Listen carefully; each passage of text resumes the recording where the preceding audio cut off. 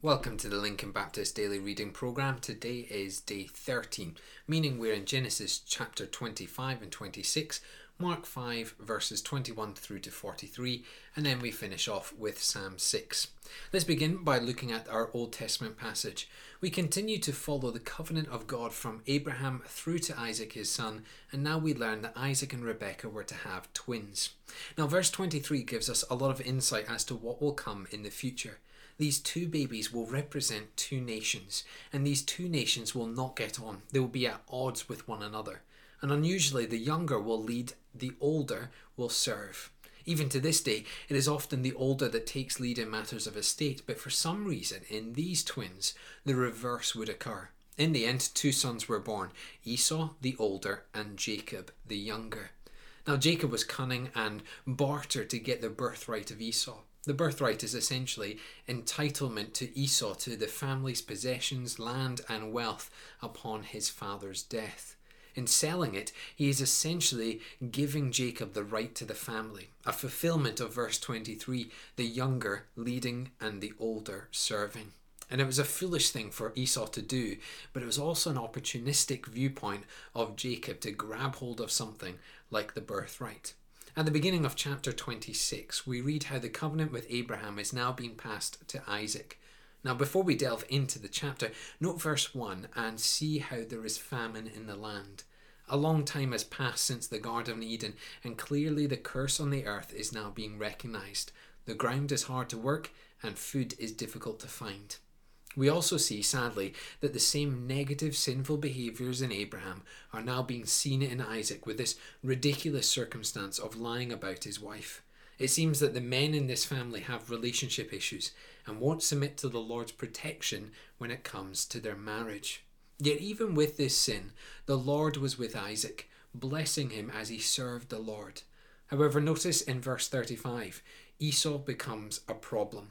Not only was he now serving his younger brother, not only had he sold his birthright, but now he was being a real pain to his parents, causing bitterness to settle within this family. As you read through Genesis today, we have God's blessing and guiding his people today. And we have people responding in mixed manner of sin and faithfulness. And we can see that really in our passage, can't we? Because we all respond to God like this, hot and cold, faithfulness and sin. Yet we are to train ourselves in godliness and daily repent from our sins so that we can be on fire for Jesus and serve him only. So the question is, what can you do this week to respond to God in faithfulness? What distractions or elements of your life do you need to cut out to avoid sinning before God? Let's head into our New Testament passage and into Mark's Gospel. And we have two miraculous healings noted together, yet both revealing the character of God in Jesus. The first healing is that of the woman with a bleeding disorder. She had tried every earthly way and remedy to try and cure herself of this bleeding disorder, but all it did was to serve to make her worse. With her only hope now in Jesus, she walked through the crowd and tried to get close to Jesus. Even in her trial, she had great faith in Jesus. All she wanted to do was touch his garment, and she knew she would be healed. Here is something astounding about Jesus. He knew when the power had left him. Think about this for a moment. There's a large crowd pressing on Jesus, likely many people touching him, likely getting kind of jostled about in this crowd. Yet one single touch, not on him, but on his garments, was felt. Why? Well, Jesus knew that the power to heal had been used. And as Jesus proclaims, the simple faith of this woman led her to be healed. I wonder, do we sometimes overcomplicate faith? Think about that for a moment.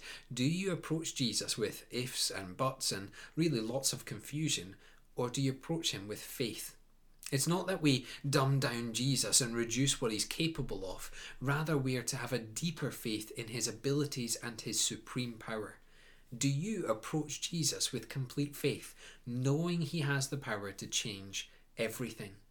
The second healing, and to some extent, is more dramatic. The daughter of Jairus is seriously ill. In fact, she dies during the time her father went to see Jesus. Many doubt what was possible, yet Jesus reassures, just believe, just have faith, for the Son of God is walking amongst you. In all the commotion and in all the debate, Jesus brings this daughter back to life. Once again, simple faith led to a dramatic life-changing event. Yet doubt and fear led to commotion and confusion. Do you see how doubt can be a real problem in our lives? We're not to doubt. We're to trust in Jesus.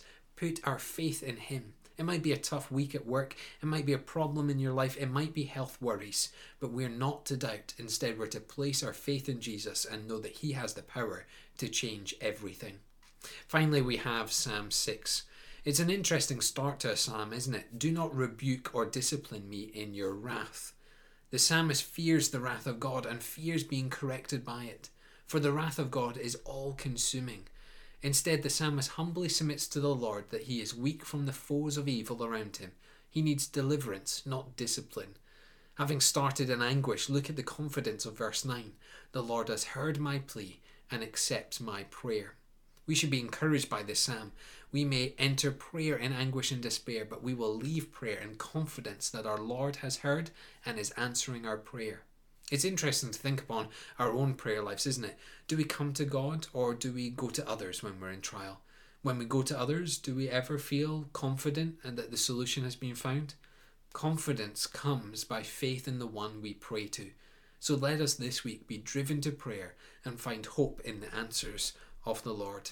Let me close our time by praying. Father, we once again thank you for our reading that we've been going through today. We pray that we would have faith like these two individuals in the New Testament, faith that Jesus can change everything in our lives. Father, we pray that as the psalmist prayed, that as we come in anguish and despair, that you would hear our prayers and that you would help us in our daily struggles.